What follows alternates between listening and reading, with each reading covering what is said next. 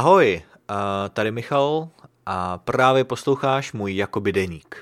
Je středa večer a už jsem se k tomu konečně dostal. Přemýšlel jsem, jestli dnes nevynechám. Skoro jsem to dnešní nahrávání zrušil, protože jsem měl hodně práce a přestěhoval jsem veškerý nábytek v téhle místnosti. Ani nevím, jestli zvuk je v pořádku. Já doufám, že mě dobře slyšíte a že kvalita je jak má být. I když slyším trochu ozvěnu. Minimálně tady v místnosti, tak snad to nebude slyšet na Spotify nebo na Apple Podcast nebo na YouTube. Protože zítra nám odvezou gauč. Mluvil jsem o tom asi před týdnem, že jsme se rozhodli zbavit se starého gauče, který byl v téhle místnosti už docela dlouho. A protože opravdu zabíral jenom místo, vůbec jsme ho nepoužívali a už byl celý zničený od koček, tak jsme si objednali jsme si odvoz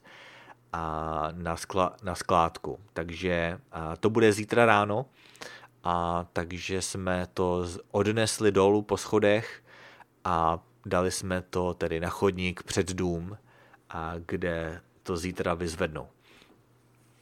Byla to docela fuška, byl to docela záhul dostat to ven, ale ve dvou jsme to tak nějak zvládli. A hned, co jsme to dali ven, tak jsme tady lehce přemístili nějaký nábytek a řekli jsme si dobrý, vypadá to dobře a budeme teď přemýšlet o tom, jak ten prostor lépe využít. A šli jsme si uvařit večeři a moc nám to nedalo. Ani jsme nedovařili a už jsme začali stěhovat věci sem a tam. Takže jsme strávili minimálně takový 3-4 hodiny stěhováním nábytku a stěhováním teda stolů, počítačů a veškerých kabelů. A teď jsme si řekli, že už to pro dnešek stačí. Zapojili jsme všechno, aby jsme byli schopni zítra normálně fungovat, protože já zítra potřebuju mít dostupný počítač, potřebuju, aby fungoval, abych měl přístup na internet. A manželka taky, samo sebou, protože ona bude zítra pracovat z domu. Tak jsme teda všechno tak nějak naaranžovali, zapojili jsme všechny kabely a ujistili se, že funguje internet, ale ještě to teda není úplně ideální, co se týče toho rozmístění. A není to špatný. Přemístil jsem ten svůj stůl skoro do prostřed místnosti, takže teď je za mnou akorát holá zeď, takže to nevypadá zase tak skvěle, co se týče z pohledu webkamery, ale je to lépe využitý to místo, mám to trochu více prostoru a uvidíme, jak se nám to bude líbit. Manželka to má podobně, tam má stůl na druhé straně a říká, že se jí to zatím docela líbí, ale není to teda ještě úplně vychytaný. No uvidíme. Chtěl bych tomu dát trochu čas, musí si to trochu slehnout. Musíme to nechat chvíli bejt a zvyknout si na to, než začneme dělat zase další velké změny, protože je to docela náročný fyzicky a taky to nechci měnit pořád sem a tam. Chci si to pořádně promyslet.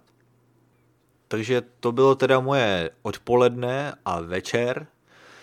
Ještě bych vám mohl říct, co jsem dělal ráno. Tak ráno, když jsem se probudil, tak jsem si uvařil čaj, dal jsem si snídani a jel jsem do školy. A dnes ve škole se toho příliš neudálo, protože je konec toho semestru, akorát jsem viděl výsledky svého testu a mohl jsem se podívat i na předešlý testy, protože už se opravdu připravujeme jenom na tu závěrečnou zkoušku. Takže ve škole jsem byl chvíli a potom jsem jel radši domů.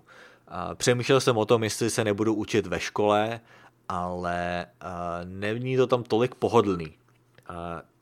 Pro mě je to lepší tady doma, protože mám tady svůj stůl a mám tady 2 monitory a tak dále. Je teda pravda, že je trochu těžší se tu soustředit, protože mě trochu občas mě tady otravují kočky, a nebo zkrátka se nechám rozptýlit třeba internetem a podobně. Ve škole je to trochu jednodušší se soustředit, když jsem třeba v knihovně, ale není tam zas taková pohoda. Takže jsem se teda rozhodl, že se budu učit doma, tak jsem jel domů. A to je teda asi všechno. Dnes to nebudu příliš natahovat, dnešní epizodu nechám takhle krátce, takovou krátkou, a uvidíme, jaký to bude příště.